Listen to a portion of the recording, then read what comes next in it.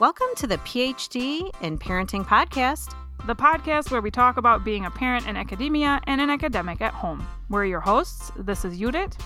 And I'm Erin. We're two mothers with a total of 7 kids ages 1 to 18 and 2 PhDs in English. I'm an assistant professor of English, and I also serve as the program director.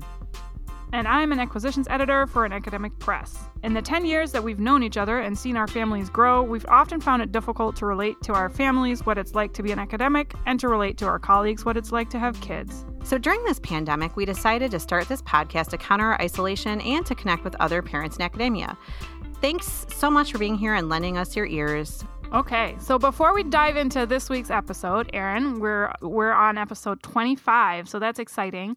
Let's catch up a little bit. How's your semester wrapping up? Are you all done? I tried to get in touch with you a couple times last week, and you seemed really busy. What's been going on?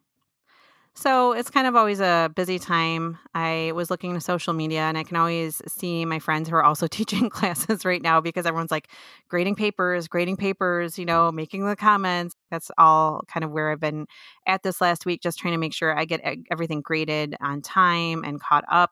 It has been a weird semester, as we know. Pandemic aside, we just tried a lot of new things this semester in my program. So we had like new assignments, new rubrics, just a lot of new things. And it was kind of a stressful one. Part of my job is also service, as we all know. And I had a lot of service work going on this week as well, because at my college, we're kind of considering what they call the SVC. That's a synchronous virtual course. So those are courses that are online, but have synchronous meeting times.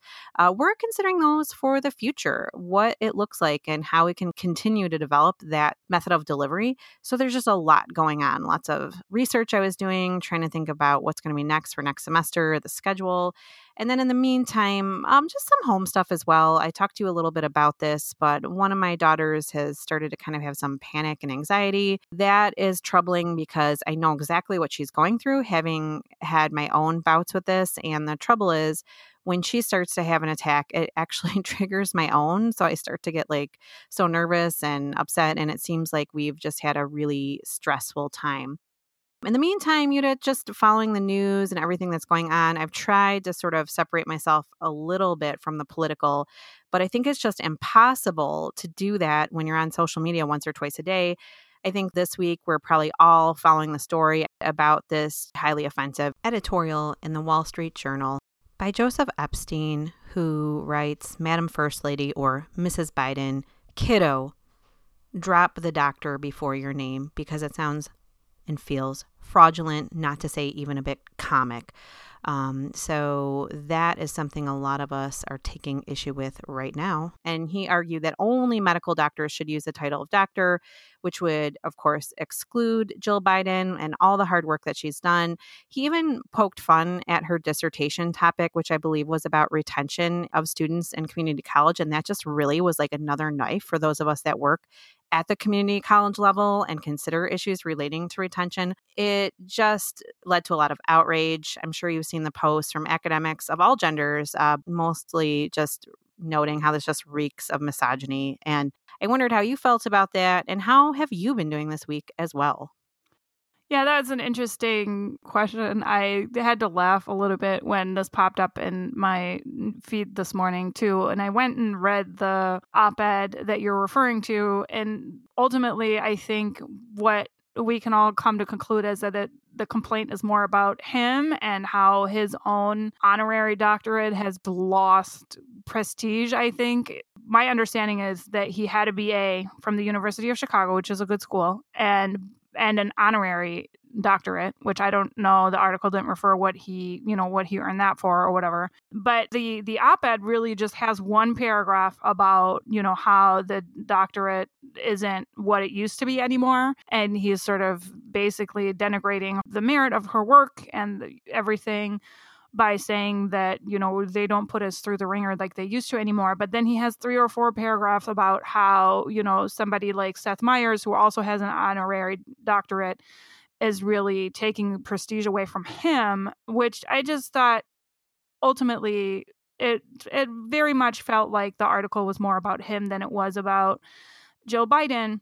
So I was wondering kind of like, how serious we should even take it. But I agree with you that it reeks of misogyny, and it's such a and I was also really appalled by the way that, I think it's really important to have somebody like Dr. Biden in the White House, because she is somebody who's going to care about education. And we've talked about this in the past, right? This is going to be very, very good probably for the educational system in the United States. And so to have somebody in a major news publication disparage that in this way is very disconcerting. Yeah, I think that's important to sort of note that. I guess my question to the author would be, well, there's probably thousands of males who also have this PhD degree, so why did Jill Biden have to be the example?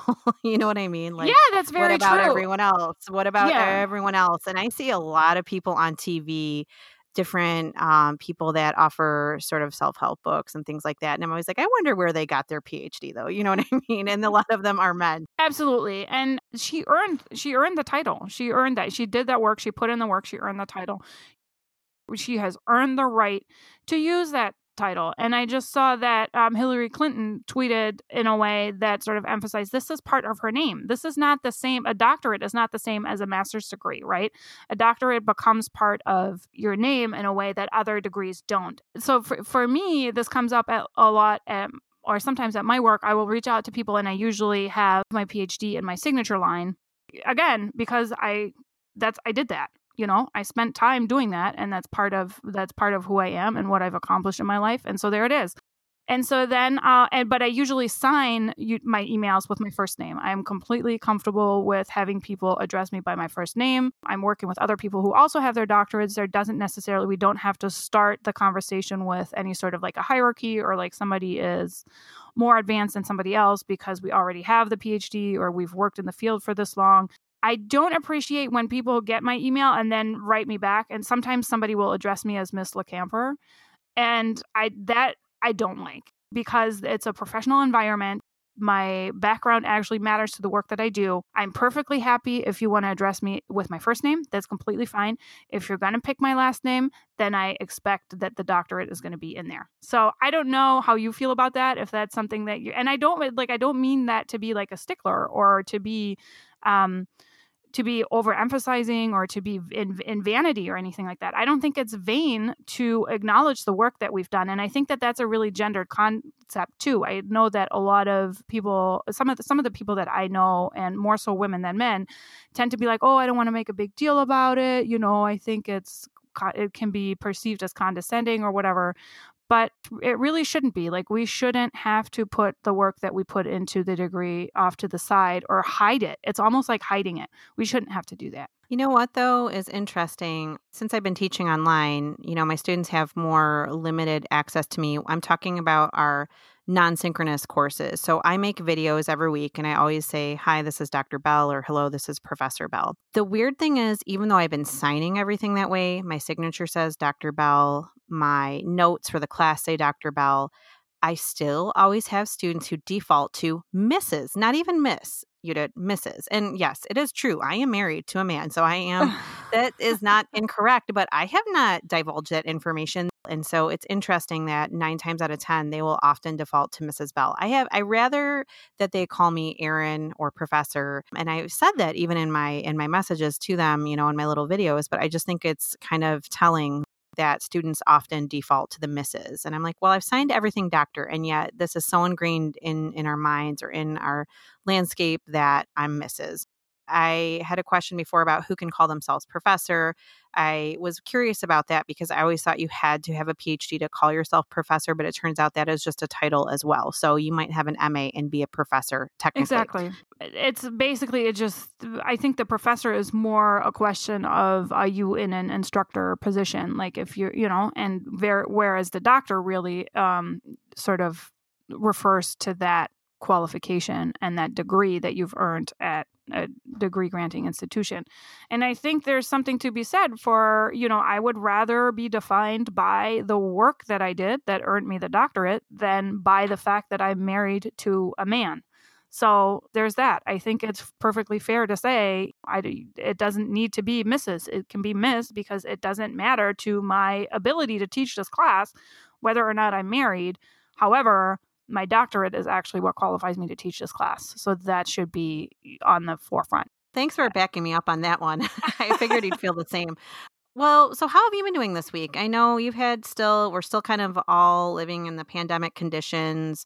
How's everything been going? And I assume your children are all still remote learning from home now, the ones that are in class. That's correct. Everybody is home with me. And not to sound like a broken record, but working from home with 3 kids of different ages and different needs is a lot. It's definitely taking its toll. I've been really, I've been struggling. I've been very tired. I've been just very exhausted, feeling that it's hard to keep myself motivated. I'm mentally drained. It's sometimes hard to keep up with like the more mentally challenging aspects of work. And I'm sort of emotionally feeling a little numb at times. I'm struggling with sort of enjoying the things that I usually enjoy and whatnot. So I've been wondering a little bit about what it is that is so difficult for me in this particular time, because there are a lot of things that I'm really grateful for and a lot of things that I don't have to do right now. So there are actually, with everybody being home and no play dates and no sports and no extra activities and no pickups and no drop-offs, and everybody's sort of working on their own schedule. When all of the kids are home for a huge part of the day, my older kids are just sort of floating around doing their own thing. And so I have been wondering a little bit about what it is exactly that makes this so difficult for me. And maybe that relates to some of our listeners as well, and maybe to you. So when I tried to dig into this a little bit more, I came across the term emotional labor. And I'm sure that you've heard this, as many of our listeners probably have heard this before. I feel like a lot of what I do throughout the day requires me to identify my kids' needs and to sort of absorb their emotional challenges. So, I have to help them regulate what they're going through, regardless of what it may be. And at the same time, I have to manage my own emotions. And of course, for me, with everybody being home, there's a lot of disappointment involved, and there's a lot of other things. We've already talked about the immense pressure that we're putting on us during the holidays and things like that. So I have a lot of my own emotions going on, and there's a lot of the kids' emotions. And so with all of that going on, I just thought it would be interesting to look at this concept of emotional labor a little bit more. I can totally relate to a lot of the things that you're saying. And if I'm really honest with you and our listeners, I mean, my energy level just isn't what it normally is. I think the more I'm at home, the more prone I am to just like being in my room. I'm getting everything done, but I just feel like it's all a little bit lackluster. And typically, I always love this time of year, the end of the semester, because it's like treat yourself time. I know that sounds a little corny, but I always try to do at least like one nice thing for myself. I used to have this like end of semester ritual where I'd go get a massage and maybe, something else like that, a facial, just treat myself. I've been working really hard for 16 weeks. I can't do that now. And it just seems like the more I'm at home, the more I tend to stay at home. For our listeners outside of the United States, Michigan becomes incredibly dreary this time of year. There's not a lot of sunlight. It's pretty cold, snowy. And I'm feeling it a little bit more keenly this time. So I was really excited when you brought up this topic, but I've heard the term emotional labor used in different ways. And sometimes there seems to be a little bit of confusion or back and forth about what the term actually means. I was wondering, since you've done your research, could you define it for us in a more detailed way? Yeah, I think you're right about that there's a little bit of confusion sometimes about different aspects of the term. I think it's both self-explanatory and not. A lot of people now lump it in with the labor of the mental load, which we've discussed in another episode. So just as a quick reminder, what we talked about in that episode under mental labor is the kind of work that keeps families and households afloat and working, but isn't directly the same as direct child caring and chores. So it's more like a mental activity. We have to remember when doctor's appointments have to be scheduled, nurturing extended family relationships, such as remembering birthdays, sending cards, making sure that the kids sent presents. And then sort of like something that recently came up, thinking about a good time and place for when to take pictures for the Christmas cards, etc. So things like that. And so that mental load is often characterized as invisible labor, which emotional labor is also invisible. However, they're not the same thing. The term emotional labor was really introduced for the first time by Arlie Hochschild, who we already talked about in the past on this podcast too. This was from her 1983 book, The Managed Heart. The term there in that book describes paid labor that requires a worker to manage their own emotion and project a particular emotion or create a particular emotion in a customer in order to sell a company product. And so the popular go-to example in that context is the flight attendant. She talks about the flight attendant a lot. So the flight attendant, no matter what they're going to in their own home lives, they have to project this feeling of comfort and joy and happiness and just general friendliness in order to make the customer feel comfortable. Other examples, of course, include like a waiting staff. And as is very relevant for the podcast, educators. I think this is a very important aspect of being a strong educator as well. There's sort of the expectation that your emotions, your own experiences stay at home, and that you're creating a classroom in which the student can be comfortable and sort of confident in their learning. We've talked about this a little bit before, even last week, but Erin, could you maybe speak about how this plays out in the classroom for you? To what extent do you feel that you have to manage your own emotions, and what kinds of emotions are you expected to project? Sure. This idea really resonated with me because I was a server for a long time. That was actually one of my long-standing roles. And a lot of times people would be like, oh, wow, that's such a weird switch to go from the service industry, being a waitress or a bartender, to going into teaching. And I'm like, actually, it's really not. There's a lot of connections with the way we communicate.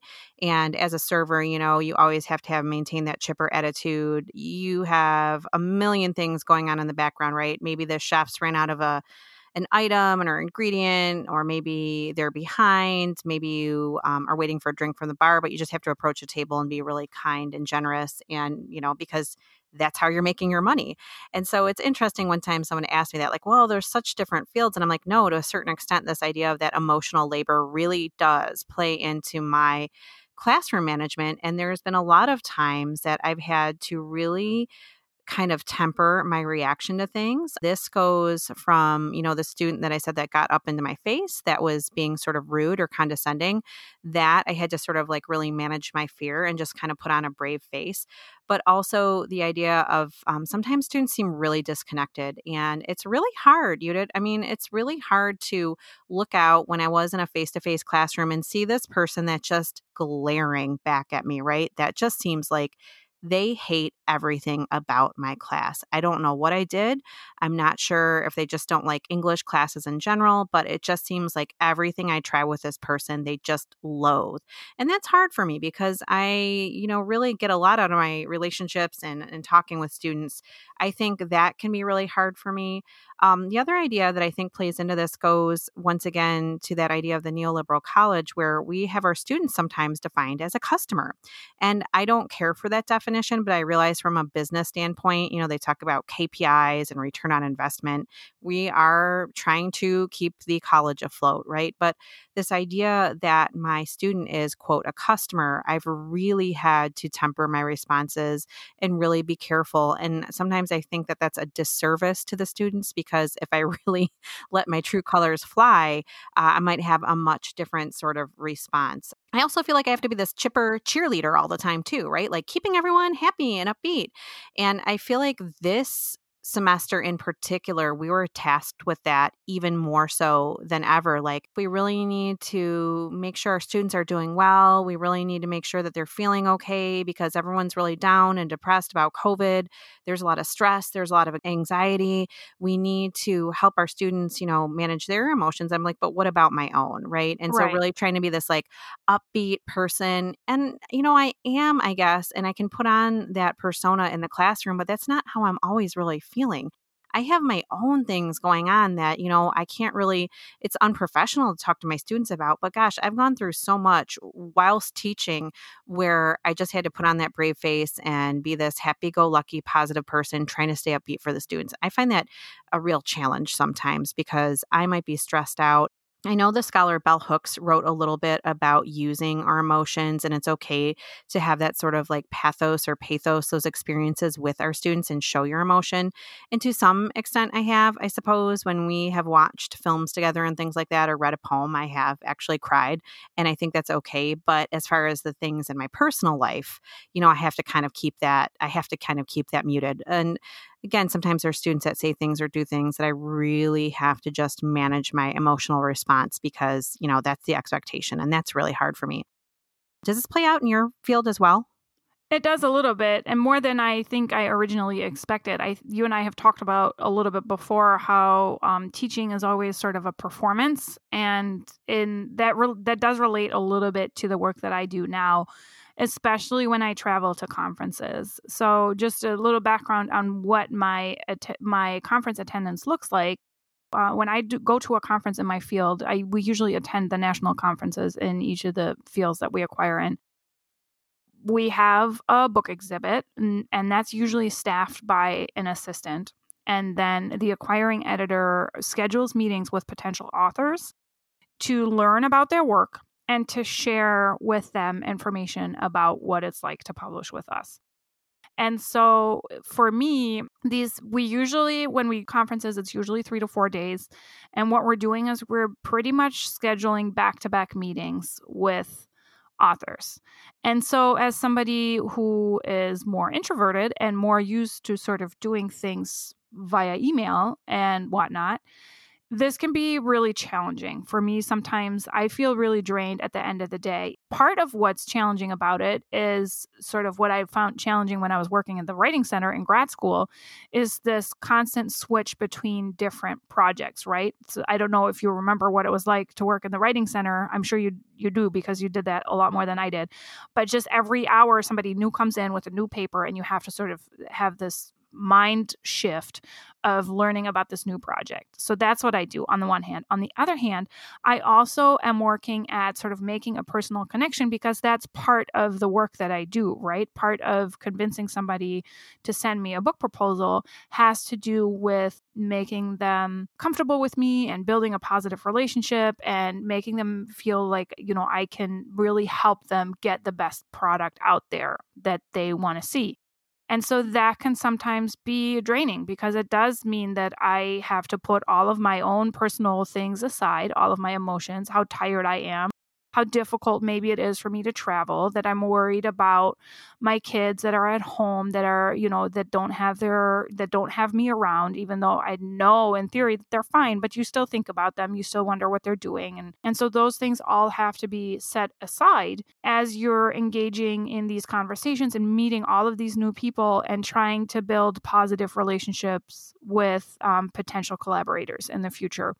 So I definitely still face this not on a daily basis because these conference meetings don't happen on a daily basis, but still multiple times a year, I have these sort of marathons of going through this with other people. And so it definitely resonates with me. And the idea of a performance still, I think, holds in the work that I do now. Now, as I've mentioned before, I think I mentioned that last week, I actually have my first virtual conference coming up.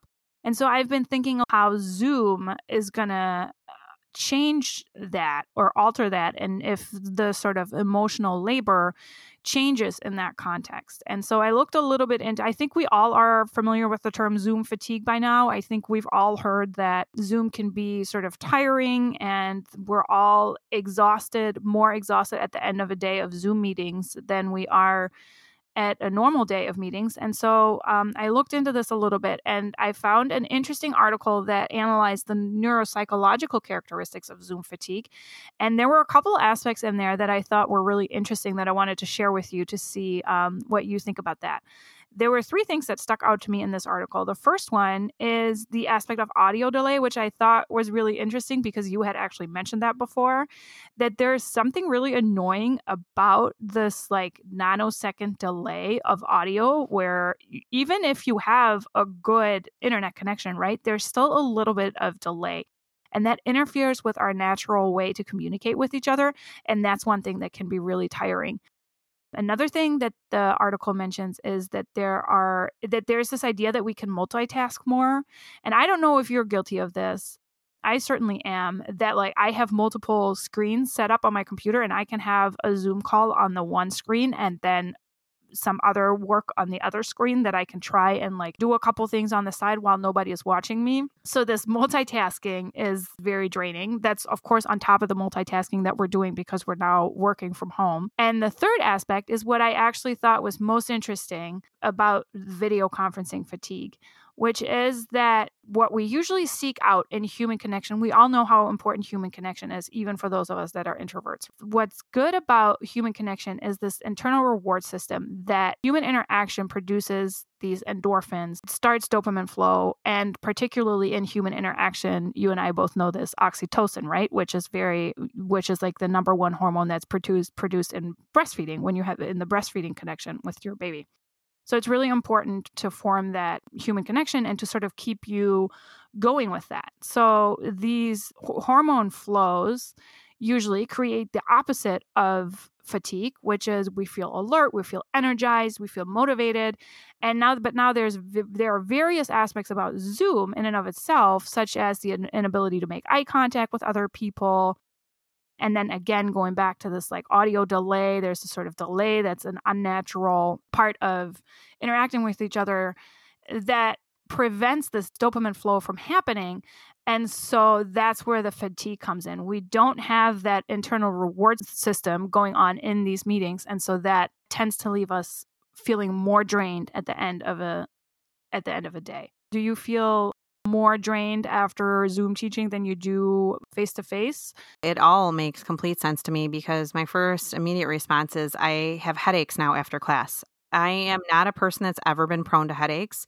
And now I am I feel so bad for anyone that I can't even imagine a migraine or a migraine, as my grandmother used to say, the migraine. I am left, and my classes aren't that long. But, if I have so what I had was 3 classes on a Tuesday and Thursday, and then plus maybe some Zoom other meetings. I have a headache. I feel and it lasts for a long time. I just feel terrible. I was thinking about this too because I'm a very mobile professor or instructor, meaning I get up, I move around the room, I talk to people. And when I'm in a Zoom meeting, I'm literally sitting in the same chair and the same desk for, 4 or 5 hours at a time. And I just feel drained. I'm not getting up. I'm not moving around. So the connection to the dopamine and the endorphins kind of makes sense on a couple levels for me as well, because then even if you are someone that might be extroverted and you like these meetings in person, I always get nerves. And I think there's a little bit of the adrenaline with it as well. Okay, Erin, it's your turn to talk in the meeting. I don't know if anyone else experiences this, but I'm waiting. I'm like, okay, it's your turn. It's your turn. And I don't have that same sort of feeling in a Zoom meeting usually. I am guilty of the multitasking. I'm sorry if any of my colleagues are listening. I have 2 laptops usually going simultaneously. So the Zoom meeting is on the main one, and then sometimes I have something off to the side. It depends on whether we're using cameras or not. So I had this response too about, is it harder to connect over Zoom just in this basic human way? And I even found a little short article from Fast Company, which is obviously not a scholarly source, but I thought it was interesting because it's connecting this to the business world. But it was talking about how, you can sort of have an emotional response via screens because it happens all the time. I'm watching a show and I start to cry because it's moved me emotionally. So I think it's not necessarily the screen, but what they were sort of talking about in the short article is that, on the other hand, it's really easy to kind of see how these video calls still feel really unnatural and artificial, and that, we can hide our emotions pretty well during these meetings in a way that probably can't take place in person. And then we can also fake emotions as well, that you can kind of really nodding your head, really, you know what I mean? I'm really into this call. Oh, I better look like I'm really paying attention now because now we're kind of looking at the whole view instead of that one person's PowerPoint. So I find all that to be a bit draining. I'm constantly trying to think, how can I do this better? With my classes, I'm sure a lot of the professors listening, a lot of the instructors will probably have tried some of these things out, like doing the breakout groups. We do a lot of breakout groups now. I do a lot of in-class assignments. I have been trying to get up at least in between classes and walk around a little bit, but it's definitely a different landscape is all I can say. You were introducing this concept of emotional labor to talk about your relationship with your children. And a key term in Hochschild's framework is that labor is paid. That's obviously not the case, of course, when we're talking about our relationship with our own children. So in an interview with Julie Beck from The Atlantic, Hochschild, or Hochschild talked about how the terms become sort of associated with all kinds of things, especially with all the kinds of invisible labor that mostly women do. She's very explicit in identifying the danger of associating this kind of labor with emotionality, because the risk with that is that all of a sudden, all work women do is defined by their emotionality, and then we're in dangerous territory, right? Essentialism, that, emotions, women, kind of like what we were talking about a little bit last week as well. I think that's a legitimate question, but I also think that that Hosho does allow for a little bit of a stretch. Certain activities, I think, can be considered emotional labor when they involve us managing certain emotions like fear, anger, anxiety, etc. And in the article that she references, she actually kind of goes back and forth with the interviewer in a lightning round, the interviewer called it, and she gave her some scenarios and said, is this emotional labor or not? And a lot of her responses were like, well, it depends. Well, it depends, right? So, for example, one of the examples that came to mind when I was thinking through this is that if I'm in charge of meal planning or grocery shopping or doctor's appointments, and that doesn't bother me, then there's no emotional labor involved. Then that's the mental load that we talked about, right? But I Right. don't have to manage any emotions surrounding it. But if this is something that I'm resentful about, if every time I'm writing a meal plan or I'm at the grocery store, I'm resentful about the fact that I have to do that and that, whatever, my partner isn't doing it every other week, if it's bothersome to me and I don't want to show that, then it becomes emotional labor. But the emotional labor then becomes sort of working through that resentment and dealing with that resentment and projecting the sense of I enjoy doing this or I happily do this or it doesn't bother me to do this. It's not inherent in tasks that we've described as the mental load. Does that make sense? Can you think of any examples from the relationship with your kids where this comes into play? It does make sense to me, and that's a really good sort of delineation you've made, that there are some things that I don't mind doing. They're not stressing me out. I'm not resentful, but there are tasks that I do find draining where I've asked for help and now I'm resentful. Now I'm angry. Not only am I doing the task, but I'm trying to manage my ire. We have pets, as you know. I actually have 2 cats and a dog. It just, the cleanup after the cats, I find just incredibly disgusting, and I am the only one that does it. And so it's not just that it's disgusting. It's like I'm actually angry and mad because, my husband was like, "No, we're not getting cats. I don't want a cat. I don't want any other cats. If we're getting them, I refuse to do any cleanup." And he was very clear about that. And we got the cats, so I'm in a bit of a pickle, right? Because now it's like, and I've asked the kids for help, and they are also like, "Well, it's yucky, it's gross," but I feel like it's just an extra, it's a double sort of whammy, right? I'm like not only faced with this pretty yucky task, anyone that has cats knows. I know you're talking about kids, and I don't want to jump ship too much here, but just thinking about how that sort of plays out sometimes in the workplace as well, where sometimes we're tasked with things or asked to do things or to volunteer for things. And it's not even the work itself so much, but you're perhaps resentful. Yeah, you're making me think about a lot of things too. I'm sure we've all been there with the emails that we write to people, but then Yeah. don't send. And it's funny because I think I am curious to see if once again this is like sort of a nurtured gender trait, but I will be secretly so infuriated, right? Inside I keep it to myself. And I don't think this is healthy, by the way, at all. So I've been told, write it down and then don't send it. And I've had a lot of that. But there's been a lot of times where people have no idea what I'm thinking because I'm just really good at managing it. I think I'm really good at sort of like managing those emotions, keeping them buttoned up. Now, to my husband and to my mother and to anyone else, possibly you all get to hear the real story, right? But I try to compose myself and I try to be diplomatic, but I think a lot of us have to deal with this all the time. And I don't know how healthy that is. Sometimes I think I'd be better off if I just really said how I felt or what I meant, but instead I'm kind of constantly imagining those emotions, covering them up because I think that's the expectation in my interactions Right. with students, but other colleagues, and just in life in general. I think I have a lot of those where I'm like, I'm not going to say it. Don't say it. Yeah, and I think that probably depends on what relationship you're talking about, right? Going back to the Yes. original term that we're looking at, if we're sort of more limiting it to the work environment, then it makes sense that more emotional management probably maybe makes sense. Whereas within the family, especially within the relationship with our partners, like we've talked a lot about resentment. And if that's something that is being managed, I think there's a point there where you have to sort of go into yourself and think about how much of that you want to manage away and how much of that really should be put on the table and discussed. You said something that you saw a really interesting connection with was the concept of the empath. And this was something that you've done a little bit of reading about, and you saw some really interesting connections between this concept of emotional labor and the empath. Since you're a little bit more familiar with this term, I would love if you could kind of parse it out for our listeners, give them sort of a working definition of this term and what it means. And then we could sort of talk our way through that sort of idea as well. Right. The way that I started out with the topic for this episode was, again, the question of why is this all so exhausting? And why do I feel so drained by this when there are so many other positives that are happening?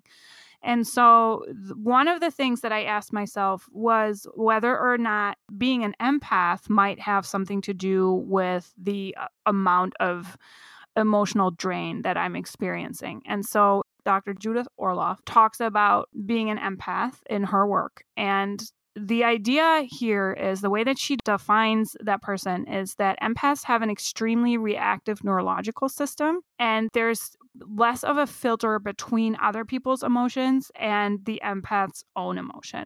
And so she's very explicit in saying that being an empath is different from being empathetic. So as educators and as instructors and as people that are, sort of in the, especially as somebody who enjoys literature and has taught literature, I think we're all very strong in empathizing with others, right? That's sort of, at least for me, that's what I love about literature. It gives me an opportunity to put myself into somebody else's shoes and to learn about their experience and to sort of try to ask myself what they're going through, what that feels like, and sort of what other experiences are out there.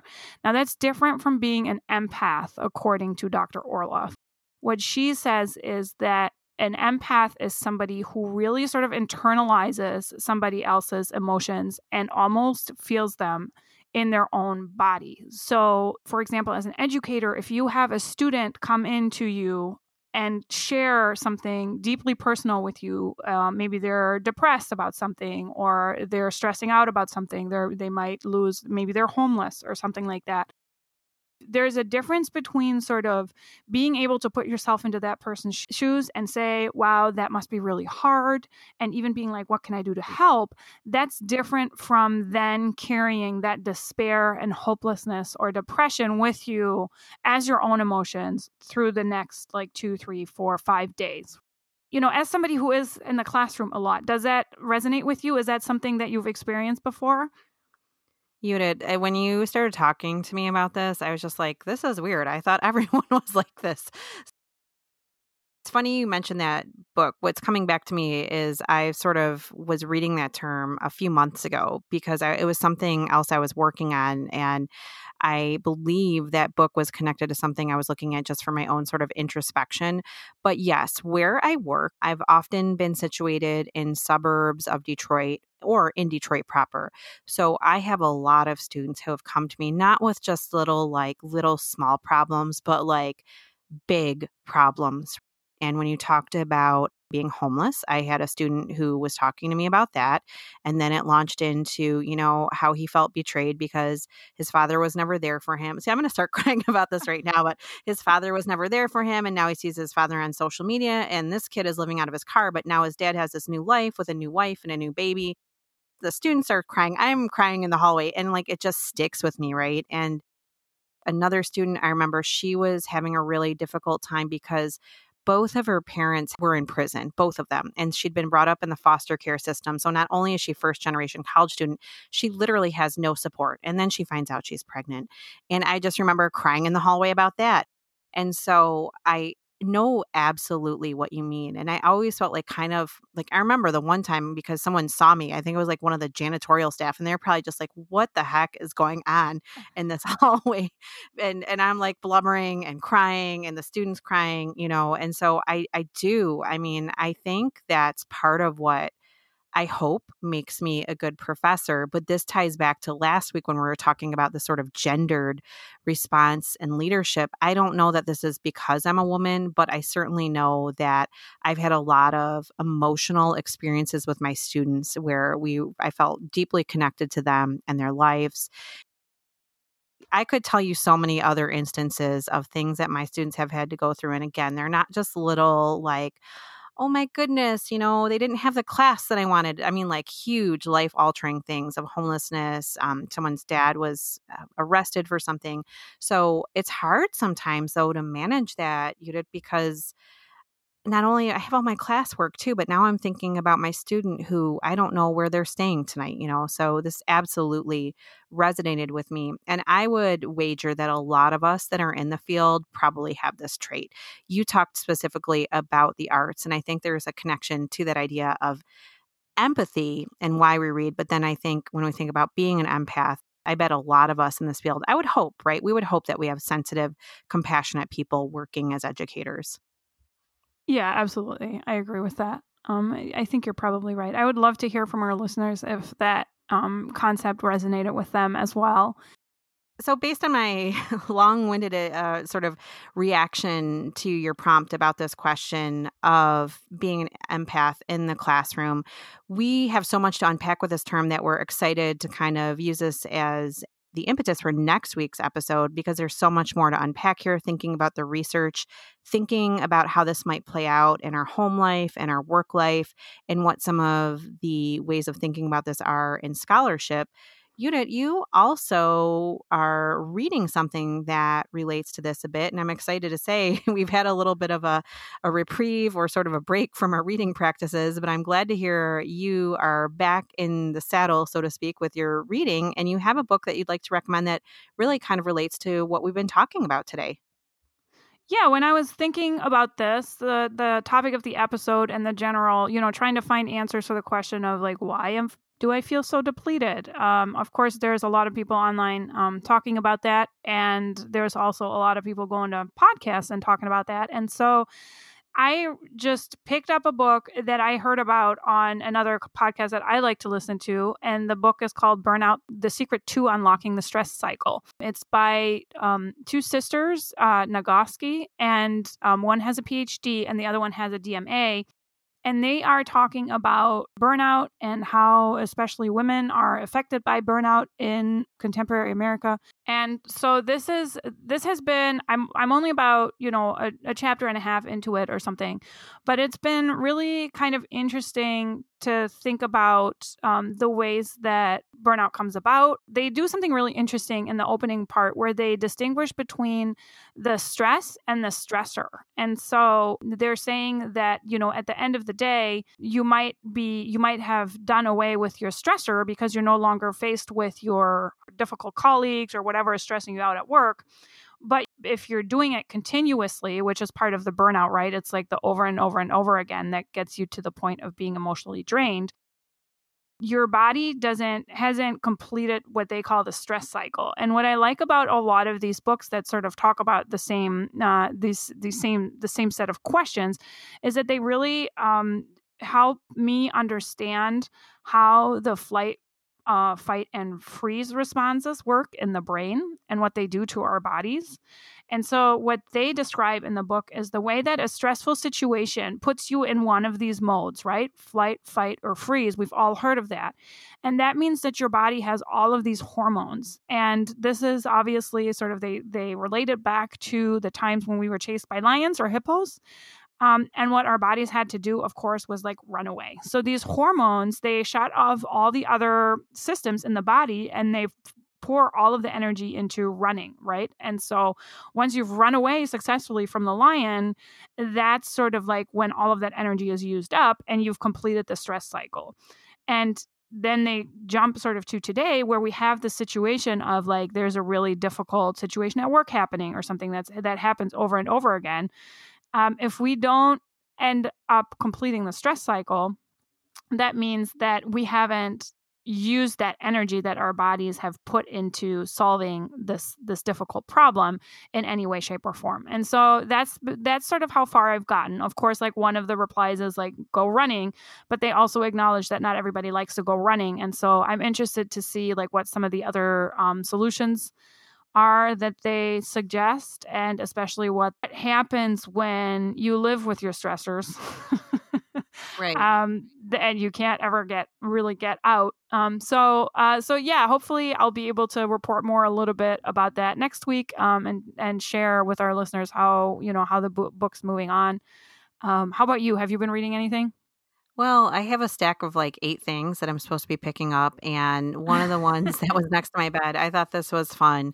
Now that my son is in high school, we can share books, and I was thinking of you because I bet you'll really like this when your kids are a little bit older. He had some assigned reading, and the title of the book is My Name is Asher Lev. Have you ever heard of that one? I have not. The author is Chaim Potok. I hope I'm pronouncing that right. I have not studied him before. So he's a Jewish American author, former rabbi, and it is a book sort of set in Brooklyn and the Hasidic community in the 1950s. And there's sort of this interesting dichotomy. Asher is growing up, and on the one hand, he is kind of like really connected to the strict rules, regulation of his religious community. But on the other hand, he's drawn to art and the artistic expression. And so he's kind of having to negotiate the sort of really the disconnections between the dogma of the religious world and then this idea that he wants to create and paint and what he wants to create and paint. And he's always like, it's life isn't always beautiful, and he wants to show that. So I want to say I'm about 90 pages in. I just thought it was kind of fun to be able to read something. My son wrote a little note like, I hope you like this as much as I did, Mom. And I thought that was cute. Oh, that's sweet. Yeah. It's always nice to have someone to talk with about a book after you've read it. So it's not as dense as other things I've read from that time period. What I mean to say is the reading's pretty easy. So hopefully, who knows, maybe by next time I'll actually be done. This is another one of my sort of treat yourself things that I like to do at the end of the semester. I always find it a little bit sad that I love reading. Reading fiction was what drew me into our area of study in the first place. And I feel like I don't always have a lot of time to do that during the semester. So typically in December, I try to really go heavy into the reading. Sometimes I've read 3 or 4 books over a break. It just depends on what they are. And if I can really, if the book seems to be something that I can connect to, you know how it is. You can read a couple of books in a week if you want. If it's something you can't put down, right? For me, it's like if it's something that I'm making myself read, then I won't read for, then I'll read like 10 pages because I want to read. But then if it's something I really enjoy, then I read more because I want to read that book. I've gotten to the point, I used to not be able to ever put anything, like to not finish a book, but I've gotten to the point where it's like, okay, there's no point in hanging on to something that I don't actually want to read and then just end up not reading, as compared to just saying, all right, this one isn't doing it for me. I'm going to go move on to something that'll actually keep my attention and help me actually read. So I wonder if that speaks to like sort of where we are in life, because I'm exactly the same. I'd always read a book to fruition, even if I wasn't like really enjoying it. Now I'm just kind of like, I have other things to do. Sorry. Sorry, Don DeLillo. I'm just not feeling it right now. Like it's not speaking to me. I'm moving on. I've noticed too, I was looking at my bookshelf, and I would say probably 90% of what I've read in the last year has been by a female author. So I thought that was interesting as well. And someone asked me, "Oh, that's wow, great. you just really seem to read all women authors." And it really hadn't occurred to me, but I'm like, oh, okay. Yeah, I guess you're right. So I think this has been a good conversation. I can always tell when we're doing well when the conversation goes really fast in the podcast. So if you have any response today to what we're talking about as far as emotional labor, and you have anything that you'd like to add to that conversation, we'd be delighted to hear from you via social media. But we're really looking forward to continuing our conversation about being an empath next week. So Judith, if anyone wanted to drop us a line and tell us how we're doing, or if they had any notes for us on emotional labor, where can they find us online? We're on Instagram as PhD in Parenting, and then you can also always send us an email at phdinparentingpodcast@gmail.com. And as always, we welcome reviews as well. Feel free to share us with a friend. Make sure to subscribe so you don't miss an episode. All of those things help other people find us. And so we'd love to hear from you as well. Until next time, thanks for listening.